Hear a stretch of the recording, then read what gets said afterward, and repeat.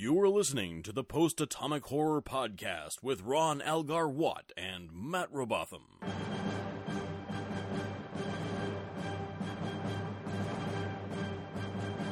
Episode 70, covering Measure of a Man and the Dauphin, with special guest Mark Boszko.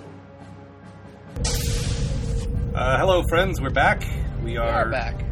Bob is with us this week. Hello. And we're doing the episode that we've been teasing for months and months because we've seen it on the horizon. We've been telling ourselves there's a great episode coming. We know it. We just come on. We can get through the outrageous Okana because this episode's coming, and now it's here. Woohoo! Yay.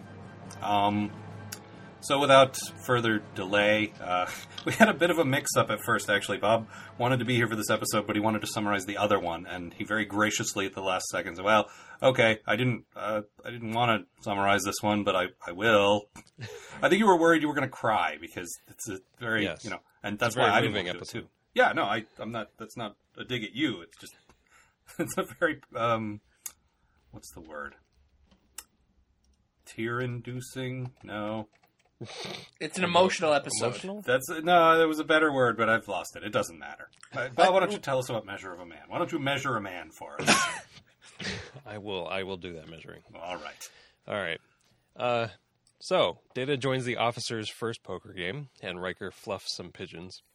Later, Admiral Marita brings aboard Commander Bruce Maddox, who wants to see what makes Data tick, even if it means stealing him away to a research starbase. Picard goes to his old flame, the local JAG officer, to stop the process. She suggests that Data could always resign, so Data starts packing. Maddox, however, argues that Data is Starfleet property, so he can't resign. Picard and Riker go back to Mrs. JAG to challenge that idea.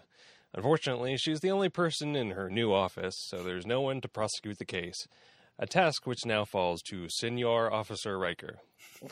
So Riker goes off to do his research and finds a great way to argue his case that makes him really happy and depressed at the same time. So, on to the hearing.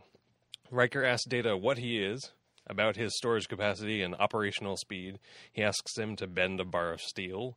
He pulls off his hand. Picard objects a lot.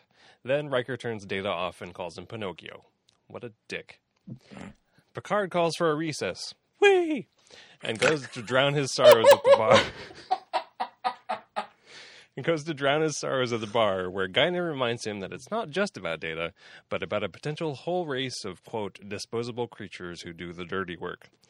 So Picard comes back fighting. Does Data pass the 3 tests for sentience? Maddox wants to make more, as many as are needed. Will they be slaves or free individuals? Thank goodness the Jag Lady has some sense and rules in Data's favor. Yeah. I'm sorry. Something in your eye? Yep. I think the only main character who didn't get something in their eye is Geordi, and that's just because, his There's eyes. already something in his eye. Right, exactly. No, this, as we have hinted before, as I mentioned, the first great episode. What's weird is there's no real action. Like, there's no physical action. It's all intellectual like stuff. Men. Yeah. Yeah, it's all arguments. It's all just, mostly people in a room arguing. Mm-hmm. Yeah. And it's easily, the best episode. Oh, yeah, So and far. it's like, when we get to the end of all 178 or whatever it is, this will probably be in my top 10. Mm-hmm. That's how good it is. I think this is the first really great episode. Yeah, we've had a few in season 2 that are quite good, but this Yep. one's by far one of the best. And it still operates in Gene's sort of very narrow, we have to do things without conflict. We have to, nobody's really evil, nobody's corrupt, everyone has a valid viewpoint. Mm-hmm. But there's still a nice bit of conflict there regardless. They're working within his really narrow confines and still making it work. Yeah, even Maddox as the bad guy isn't, a bad guy. He's just kind of a dick. No, he has a valid standpoint. It's just, it's flawed and it's obviously it's not what we want. No, but he's completely justified in wanting to help Starfleet. Yeah, absolutely. Right. So Bob, your good thing, bad thing? Good thing. I don't know, the whole thing. I especially love that Data is interested in helping Maddox even after all of this. At the end, he's like, okay, even though they ruled in my favor, well, Maddox, if your research advances and you want some more information or help, let me know. Yeah, and there's a great callback later on where we find out that Data's been sort of writing letters to him. Maddox gets the opportunity to study what Data's typical days are like and how things work. And, I think that's really cool that turns into a thing. Yeah. One of the interesting things to me was that one of the reasons Maddox sort of ends up losing is because he's not very good at it. No, he's not. He's not a great arguer. No, not even that. He's not a good cyberneticist. Yeah. Yes. Like, Data's that's main also concern true. is, you're going to take me apart and not be able to put me back together. And that's the central... Like, I wonder how this would have unfolded had Maddox's character been someone who is entirely competent and Like a totally competent capable of building scientist? an army of Datas. Mm-hmm. Yeah, interesting. Like, I think that might have been sort of a requirement of the of the episode. Like then Data would have just gone along, and we never would have gotten this argument about. I his think so, symptoms yeah. In the first place. Yeah, and then we'd have like ships of androids cruising Well, around. like you say, there's Data sort of approaches it like a scientist. Like, a lot of what you say is sound. Right. I should be studied. You're right. And until it comes down to a challenge to his, personal liberty, he's all on board with it, which I think is very cool. Yeah. And your bad thing? The bad thing is, there's very little for me to find bad here, except that it seems like in a few lines that Maddox has, they take the easy way out and trying to frame him as a bad guy. Mm-hmm. Yeah. And there's like one line during the hearing, he's like, rights, I'm sick of hearing about rights. Like, he's some dictator that's like, people. If you're saying sentences like that, it's very clear you're not the good guy in this equation. Yeah. No, I think that sort of feeds back to what I was saying. They set him up as sort of the straw man, as sort of the bad, like, I don't know, if he'd been more sensible and better at his job, I think you wouldn't have had a case here. Like, they had to make him flawed, or else the argument wouldn't have been strong enough for them to win. Mm-hmm. Right. Show how he was overreaching and right. Didn't quite didn't quite have his ducks in a row. I always love the bureaucrat as a bad guy, though. Yeah. I actually like the bureaucrat as a good guy. I love, like, the action bureaucrat character, like Agent Action Coulson. bureaucrat comes with everything you see here. Well, like Agent Coulson from the Marvel movies. Yes. Total action bureaucrat. Or like I love that guy. another comic book example, Amanda Waller from the Justice League cartoon. And Oh yeah, she also rocks. from the comics, but also action bureaucrat. And, so they can be good guys too. But I like when the enemy is sort of, well, this guy's not breaking any rules. The enemy is Starfleet. That's kind of cool. Yeah. Matt, what about you? Good thing, bad thing?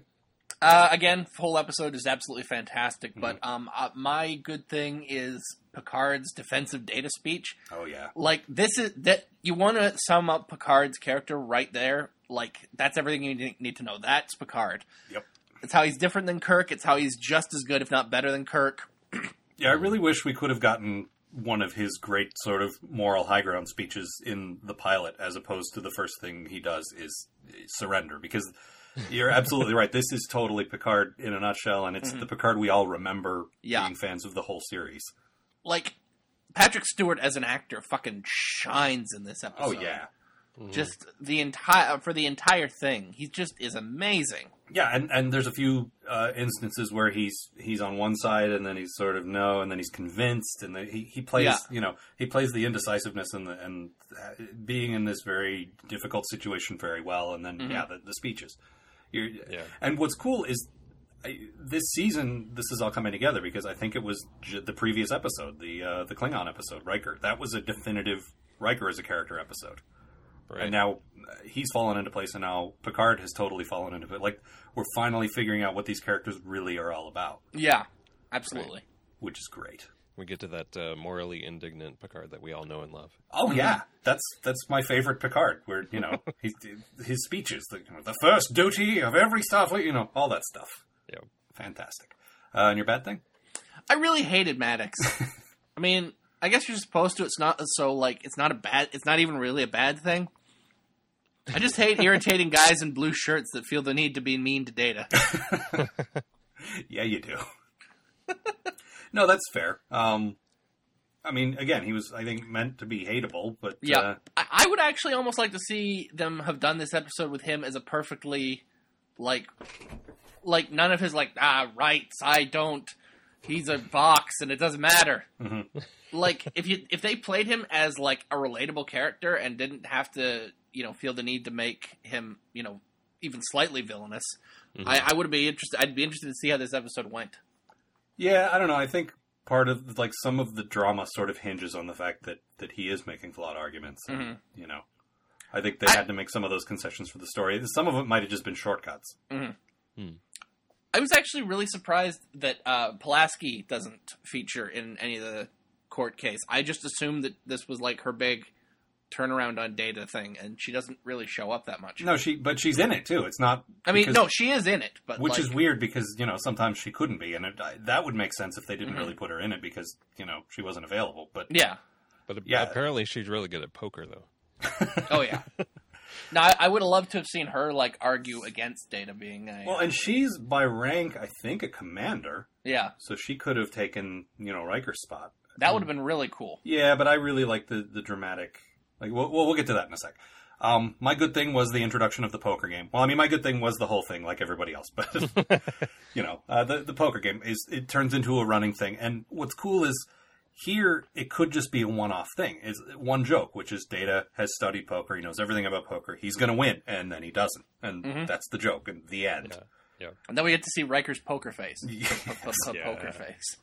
And the thing about that is that's very Roddenberry as well, in a good way. Like, you're missing the vital human equation. Like, the whole thing about this game is, yes, skill, but also emotions and reading other people's emotions. And, it's a very human game.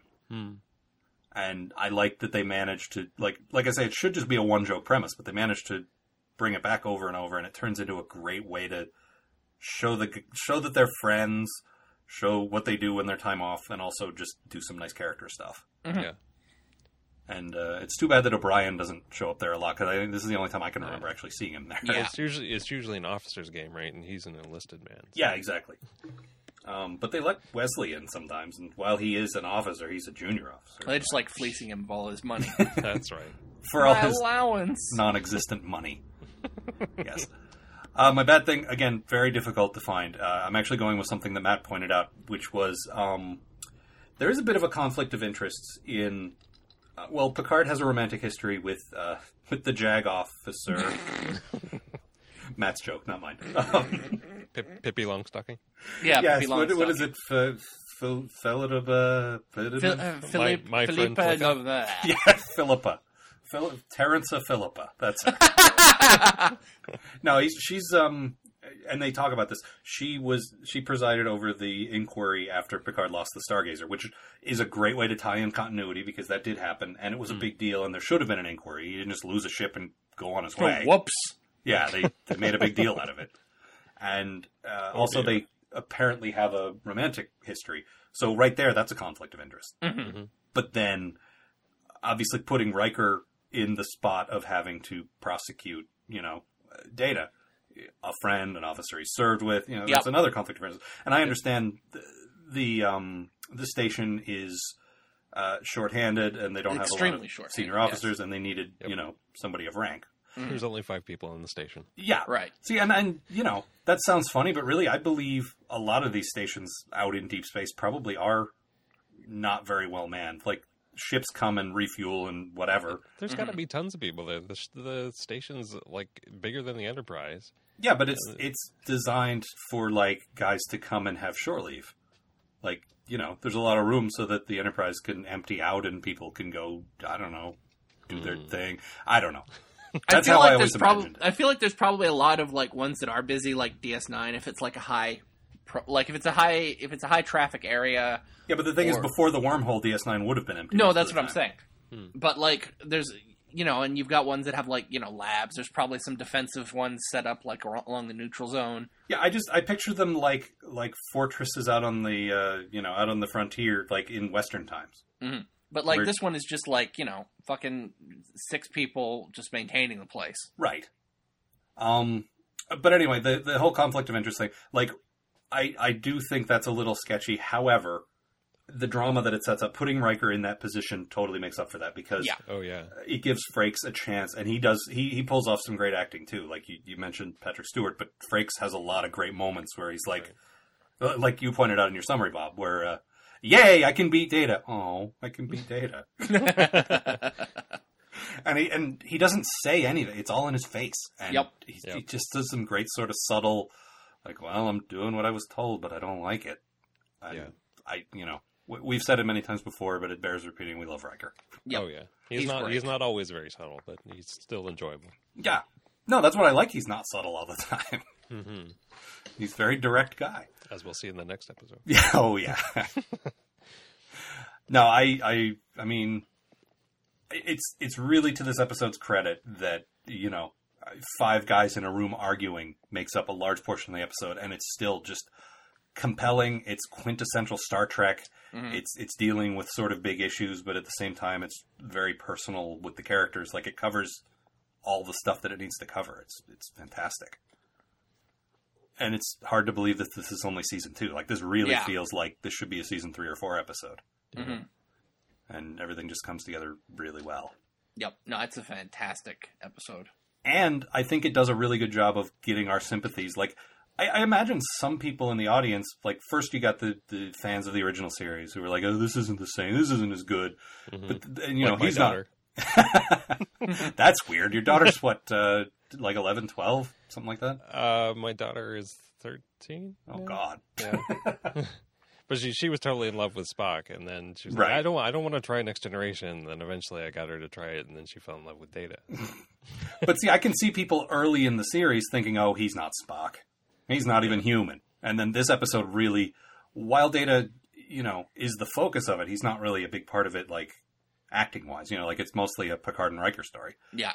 But it really gets your sympathies with Data. Like, if you were not really won over by the character, by the end of this episode, you are. Because they make a really good case for, no, don't let the bad man take him off. I like him. He's my robot buddy. And there's a great scene between him and Geordi, where Geordi's just like, well, I don't want to say goodbye. I don't want you to leave. Geordi's just moping around. Yeah. Who I hang out in his dark room. Wesley, I guess. Oh, man. Come on. No. What about Worf? Worf kind of scares me. Worf scares everybody, honey. No, and this also is the episode where Matt was finally won over by Guinan, which is nice. That continues into the next episode, too. Yeah. Mm-hmm. She, like we've said before, she does a lot of what Troy should be doing, which is being people's conscience and sort of provoking them into solving their own problems and that sort of thing. Mm-hmm. And although, Bob, you did make a good observation on that front. Mm. And slavery is bad, y'all. Well, yeah. I guess it was important for her to have... For her to deliver that instead of a white person. I also like that argument when they're talking about how it's not just about the episode suddenly becomes not just about the rights of this one individual. But, it suddenly becomes the rights of like this potential race of people. Yep. And like, is Starfleet going to be okay with having robots that can push around? Yeah. Plus, surely they've seen stories about robots turning against their creators. So. No, we'll just stick in the 3 laws in there. We'll be fine. Oh. They don't have any dystopian stories in the Star Trek future. Only the post-atomic Rod horror. Gray doesn't believe in them. Yes. But going back a sec, Bob, what you had pointed out was that the reason people talk to Guinan, the reason she's better at it, is that nobody wants to talk to Troy because it's her job. Right, exactly. I mean, exactly. They have to go and talk to her sometimes for evaluations and things like that. So they don't want to just go and chat with her. Right. But, you can go and talk to the bartender because she's not going to report whatever your neuroses are to Starfleet. Yeah. Plus, how irritating it's got to be to go into Troy's office and have her go, I sense you are in great pain. Oh, do you? Whereas Guinan's like, here, have a drink. What you doing? That is a bit more inviting. What else? I mean, there's a lot to say about this episode, but mostly it's just going to be us going, this is great. Like, is there really any more major points? Or written by Melinda M. Snodgrass, by the way. Yeah, she was the best name ever. One of the main contributors for a while, as I recall. Really? Yeah. Oh, good for her. You'll see her now. She might have become a producer, like, in a later season. Like, you'll see that name a lot, I know. Mm. Oh, there is one thing. My daughter reviewed this episode with me when I was writing the summary, and she commented at the end, it's like, Riker looks just like you. Really? Yes. Wow. Apparently. All right. So maybe I'll dress as Riker for the Comic-Con. That'd be great. I mean, I haven't seen you since you came out for the wedding, so maybe you look like Riker now, but I don't really see it, like, in my mind's eye, but who knows? I don't know. I can pretend. and as well you should. That I can't think of much better things for your daughter to say to you, actually. Unless you were just, like, sitting on a chair backwards or something like that. That doesn't count. All right. Any further business? Or Oh, yeah. Maddox has had this great, like, tick throughout the episode where he very rarely would look at Data when he talked to him. Oh, yeah. He only ever referred to him as it. Mm-hmm. And in fact, there's this big deal that they convince him that Data's a real person and he starts calling him him. Well, yeah, it's a nice sort of 12 Angry Men moment where yeah, exactly. He's gradually won over the course of the arguments. Mm-hmm. Mm. I really dug that. I just wish they hadn't felt the need to draw attention to it. Yeah, they did sort of. You called him him. Hey. I That's see dramatic. You're becoming more human every day. They didn't need to clobber us over the head with it. You're right. But, Thank you, Bob. All right, laugh on the bridge music. Yes, of course. Put your hands on your hips. Throw your head back. Put your hands in the air like you just don't care. Do the bridge laugh. All right, Bob. You got a quote for us? Yeah. It's a bit of a spoiler if you want to sound the spoiler horn. But the do we have that? We should get one. A different podcast. Sorry. Okay. The bit of Picard's oratory at the end of his grand argument. Well, that's the question you have to answer. Your Honor, a courtroom is a crucible. In it we burn away irrelevancies until we are left with a pure product, the truth, for all time. Now, sooner or later, this man, or others like him, will succeed in replicating Commander Data. Now, the decision you reach here today will determine how we will regard this creation of our genius. It will reveal the kind of a people we are, what he is destined to be. It will reach far beyond this courtroom and this one android. It could significantly redefine the boundaries of personal liberty and freedom, expanding them for some, savagely curtailing them for others. Are you prepared to condemn him and all who come after him to servitude and slavery? Your Honor, Starfleet was founded to seek out new life. Well, there it sits. Waiting.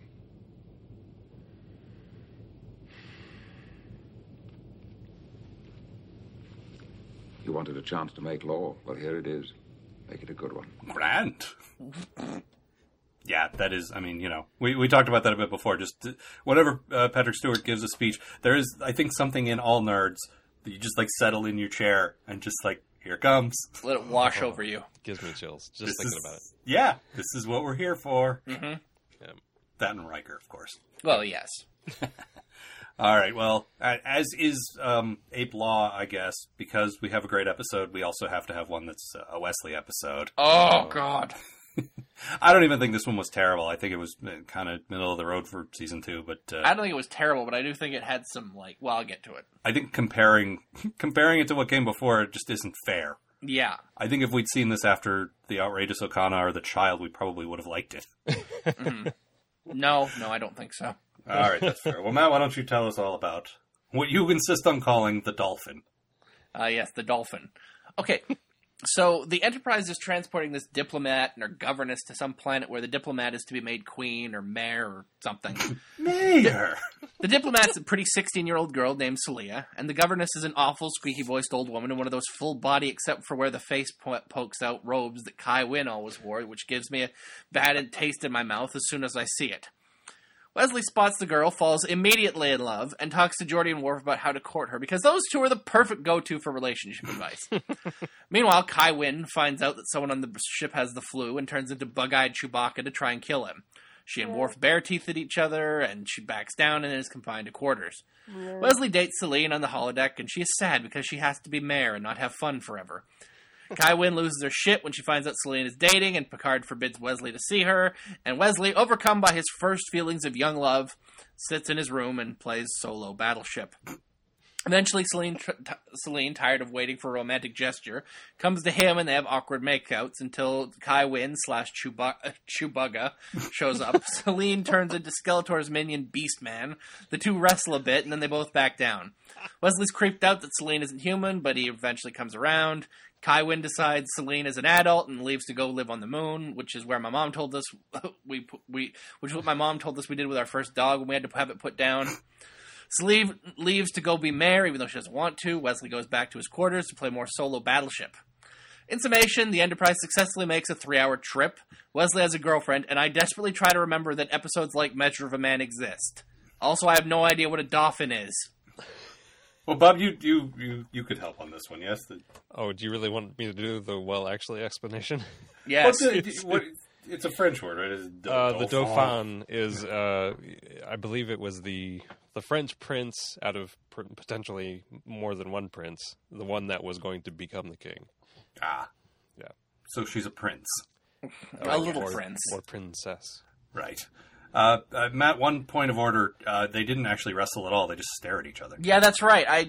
I thought they wrestled. They didn't. Yeah. No, there wasn't even that, little bit of action. That would have been nice. The costumes would have fallen apart. The thing is, those suits, weren't... well, we'll get to that. Your good thing, bad thing? Yeah, okay. It's actually my quote, but there's a scene where Guinan and Riker is showing Wesley how to flirt, and it just becomes completely awesome. Yep. This episode and the last one, like I was saying, really got me to like Guinan. It's just... It stops becoming about Wesley in about 5 seconds. Yep. In fact, we usually put the quote after all this, but let's just throw it here now since we're already talking about it. All right. Guinan, I need your help. Could you step over here a minute? Sounds simple enough.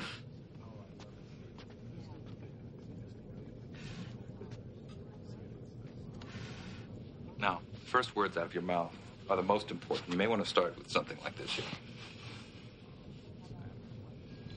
You are the most beautiful woman in the galaxy. But that might not work. Yes, it would. You don't know how long I've wanted to tell you that. But you were afraid. Yes. Of me? Of us, of what we might become. Commander? Or that you might think that was a lie. Maybe I do think it's a lie. Can you think I'm not sincere? I didn't say that. There's nothing wrong with the line. It's like a knock at the door. Then you're inviting me in. I'm not sending you away. That's more than I expected. Is it as much as you hoped? To hope is to recognize the possibility. I had only dreams. Dreams can be dangerous. Not these dreams. I dream of a galaxy where your eyes are the stars and the universe worships the night. Careful. Putting me on a pedestal so high you may not be able to reach me. Then I'll learn how to fly. You are the heart in my day and the soul in my night. I don't think this is my style. Shut up, kid. Tell me more about my eyes.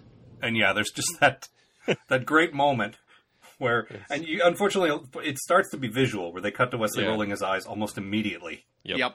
And they just completely, and their body language is like, they were turned toward him and they sort of turn away from him. They're just looking straight at each other. Yep, and it's just it's become about the game now. Yep. Mm-hmm. And I love, that's one of the things I like about the whole Riker as a horn dog thing is, what makes him different than Kirk is everyone knows it, and all of his, he doesn't take advantage of anyone. Nope. It's all people like this who operate on the same level as him, and it's a challenge, and they like the game. They like the back and forth. And he charms them into it. It's not just like where Kirk, I'm the captain, you have to sleep with me. Yeah, it never feels like Riker's friends are going to have to cover up for him later. Yeah, where we got that vibe about Kirk all the time. Yep. I mean, like we mentioned once or twice, the fact that his best friend is a doctor had to figure in some of those scenarios. And your bad thing? Here's why Wesley sucks, okay? In the entirety of this episode, he never does anything to fight for this girl. He spends the last half hour of the episode in his quarters moping and playing 3D battleships. The girl comes to him. The girl fights Kai Wynn for him. Wesley just sits around, mopes, cowers away from the Chewbacca monster, and does whatever he's told. We could have this could have been a good opportunity to develop his character a little bit, Let him go up again. Let him fight against Picard for trying to tell him what to do. You know, he's a teenager for in love for the first time. Let him take the girl. Give us some kind of conflict. Like, this episode is just, we delivered a girl to a planet in 3 hours. It worked out really well. It just, there's so much potential for Wesley to have done something in this episode, and instead nothing happens. We get... See, I agree with you, but I think he is acting in character. I think he's acting in character, and I think Celia does a good job. Like, I like you were saying about how Celia being like the one who actually does stuff is a nice change, but we don't see her ever again. We have to see Wesley every week. He needs to be doing things to get us to be interested in him. The standard cliche is that the boy will fight to get to see the girl, and what I was saying is it's a nice turnaround to see the girl actually disobeying and coming to the boy. Mm-hmm. And because Wesley is so concerned with his future career in Starfleet and so concerned with impressing daddy figure Picard, I feel like it's totally in character. But you're right. Writing him in character makes this a very boring story. That's right. He's if a he doesn't boring rebel, character. then there's no, who cares? Mm. And I mean, honestly, nothing happens in this episode. True. Like, we have this sort of mysterious old woman on the ship who's, like, super overprotective, but, like, there's no conflict or anything. She fucking 360s at the end when Celine turns into... 180, man. Whatever. She 180s at the end when Celine turns into Beast Man and they, like, stare at each other. Yeah. It's like, oh, well, now I see that you've become a real adult and I can leave forever. Goodbye. No, I don't know. First of all, I don't think Star Trek has any place doing teen love stories. No. For teen love, please see the entirety of television. We already have that. We don't need Star Trek to do that. But that said, it's important to show Wesley's first love. But yeah, you're right. Because of the box that they've built around his character, it didn't make it a very interesting story. Yeah. Also, he gets super snippy when he finds out she's not a humanoid. Oh, God, yeah. That shit is racist. Yeah, You're racist, Wesley. Like 2 or 3 weeks in a row, he's said something sort of racist against non-humans. Which that's really weird. Is it excusable that Wesley is not as advanced as the rest of human society just because he's underage? I mean, as far as like genes dictate goes. I don't know, because we always had Bones making jabs at Spock, and of course the read on that always was that he really loved him and he was just giving him a hard time. Right? Yeah. But there was a lot of humans are great and aliens are not great in the original series too. Yeah, but this is like with this, it's like Wesley being, I've never been more in love with anyone ever in my entire life. Wait, you're not human? Ew. Yeah. Right. Humans have to be nice to other humans, but they don't have to be nice to aliens. I guess. I don't know. I've always liked story. But then again, Gene was against the plot of Star Trek 6 being that the humans were anti-Klingon. Like, he did not approve of that at all. So I don't know. I honestly don't know. Shockingly, he was probably very inconsistent about that. What a shock, yes. Yeah. I don't know. I feel like, not that I want to make excuses for it or anything, but maybe Wesley's issue was that she wasn't honest. Yeah, okay. I guess. You could have told me that's pretty important detail. Like yeah, that, but they never address it like that. It's always like, well, no. I'm trying to. Yeah, no, I can. Yeah. Bob, what about you? Good thing, bad thing? Good thing. Again, I think I have to agree with Matt here. The awesome moonlighting dialogue between Horn Dog Riker and Guinan. Oh yeah, that was pretty damn awesome. Yep. And bad thing? The bad thing, I don't know. Everything else probably. If I had to pick something, I'd say the bad plastic lemur heads. Yeah. Or Wesley being a real jerk. Also, yeah. That was actually my bad thing as well. I'll just jump to that because I don't know. Picking one specific thing, like I said, yeah, it wasn't interesting to watch Wesley, but I feel like he was acting in character. I just feel it's not a good thing to frame a story around to watch someone who just does what he's told. Mm-hmm. But my bad thing. So my bad thing was actually the horrible monsters as well. That just, and this show can do decent looking aliens. They've done. They've done a few already, but they just not good. It looked like Alf at one point. Yeah, the bodies didn't look bad, but they did. You're right. The big masks were like, I don't know. They looked like giant lemur heads, but they didn't move at all. And they had googly eyes. Yeah, they did have googly eyes. Not cool. My good thing was there's this great vibe, and it's only there briefly, and then there's like a line or two at the end where Worf sees that the old woman can turn into this big imposing monster thing. Goofy looking, yes, but still big and imposing. Mm-hmm. And her protective instincts and all that. And he sees that they're sort of kindred spirits. They're both, like protectors and warriors and that kind of thing. And just Worf's respect for her is a nice, subtle character. Like, Worf didn't have much to do in either of these episodes. And I like it when a character that only gets a minute or two of screen time still gets something that fleshes out their character a little bit. Mm-hmm. And you get a nice hint of Worf's, like, we may be at odds, but I respect you. We're not so different, you and I. In another reality, you and I could have been Well, and the last thing she says to him is, I hope someday we can fight on the same side. On the same side. But that's like the ultimate compliment to Worf. Like, that is something if you respect someone as a warrior and they say, next time I hope we can fight together, like, that's, yeah, all right, she likes me. I liked that. Again, I like that Worf hasn't had much to do the last couple of weeks, but they gave him a little something, and Dorn completely nailed it. Awesome. Which I always like. It's like the Chief O'Brien thing. It's like Chief O'Brien doesn't get much to do, but when he's there, the actor is great, and the writers have a handle on who he is, and you still get a little something to help define who he's supposed to be, and that's cool. Right. Yeah.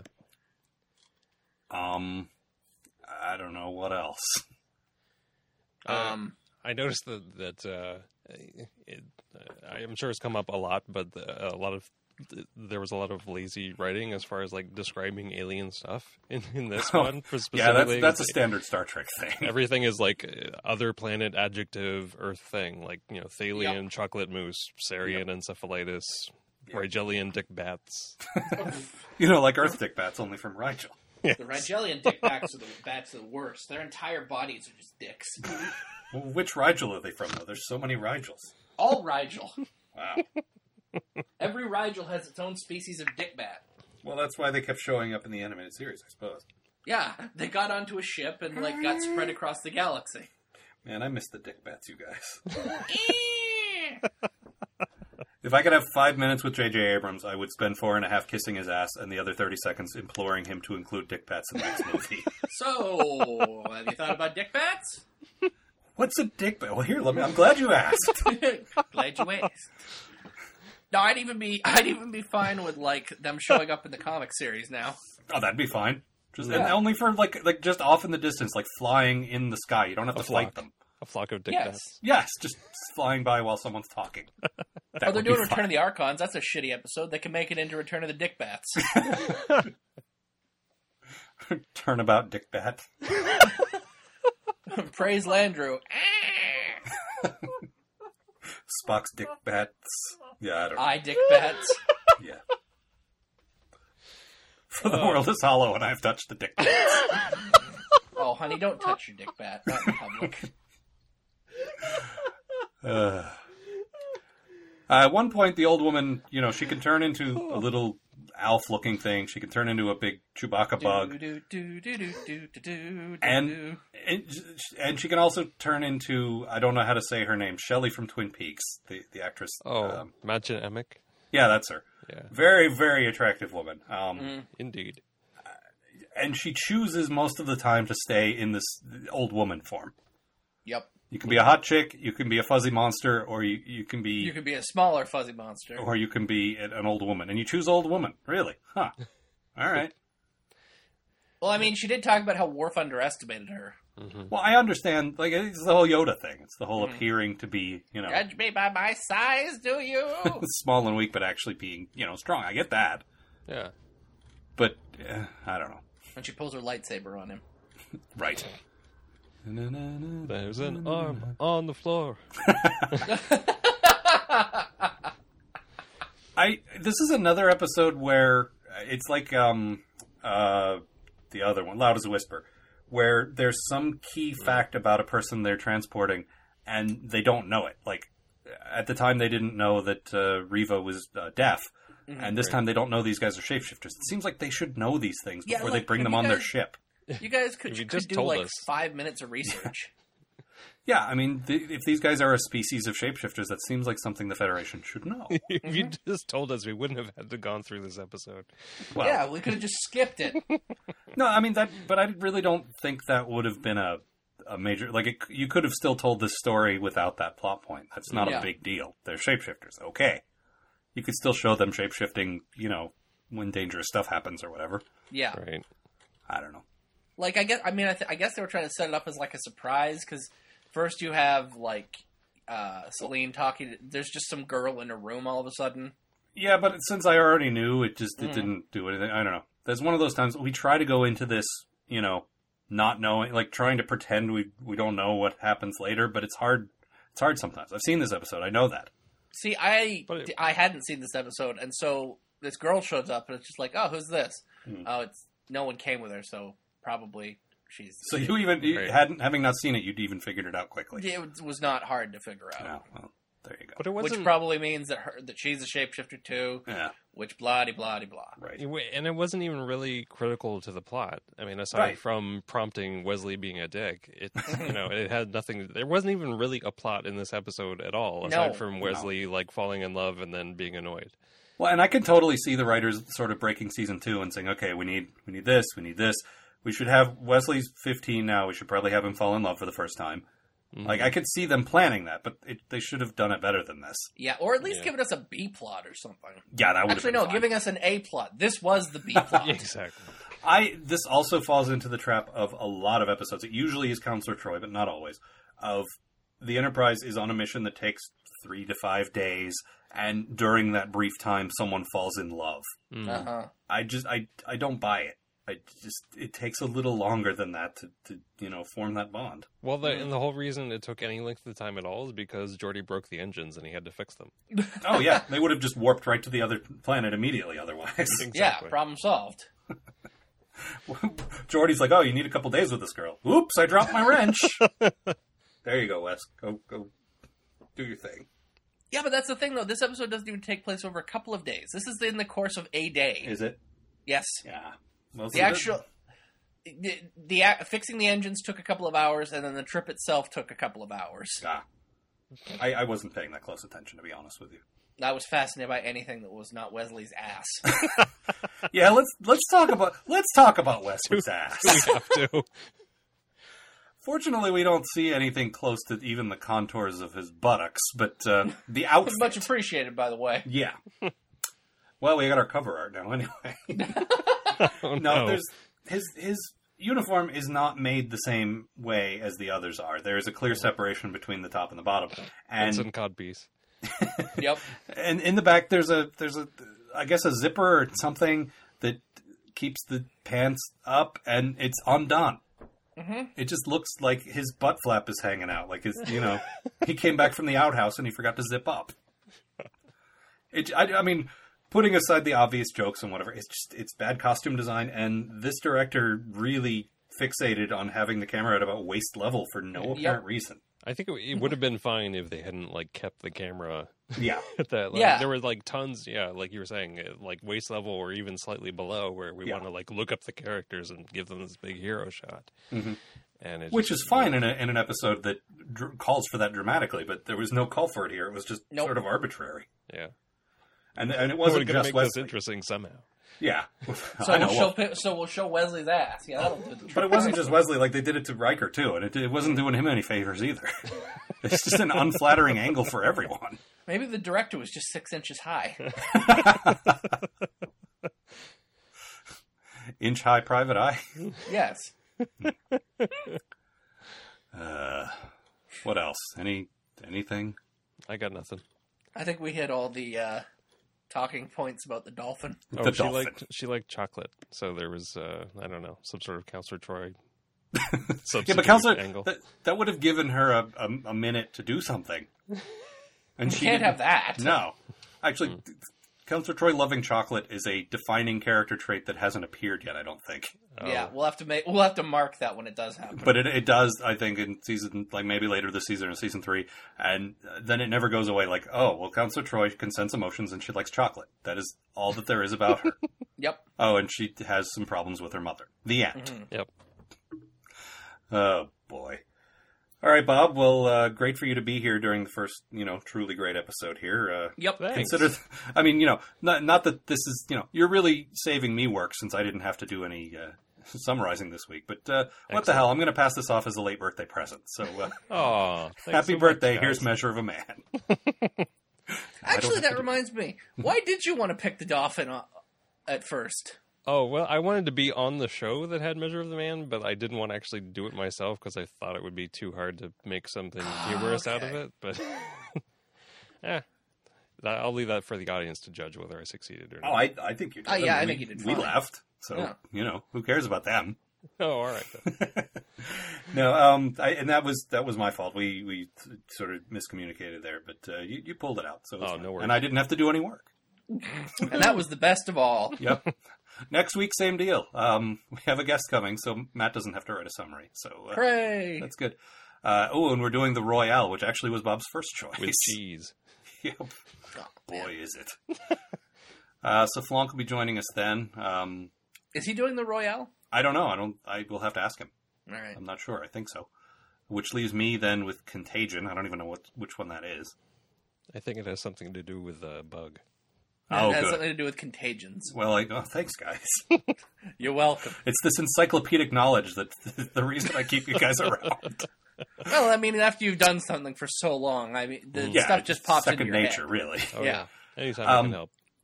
Yeah. So yeah, that's next week. Then we have just another episode with 2 more shows, and then the following week we are recording live from the Emerald City Comic Con in front of an audience. So that should be fun. We've gone over this for a while. We're not doing any sort of special thing. We're just going to do an episode. We're going to be recording episode 73 in front of an audience. It is Pen Pals and Q Who, which first appearance of the Borg. So that's kind of cool. Excellent. That should be fun. So be there. Look forward to that. Yes, you should. You should definitely be there if you can. Mm-hmm. But otherwise, that's all from us, and we will be here next week. Matt, say your thing. See you, folks.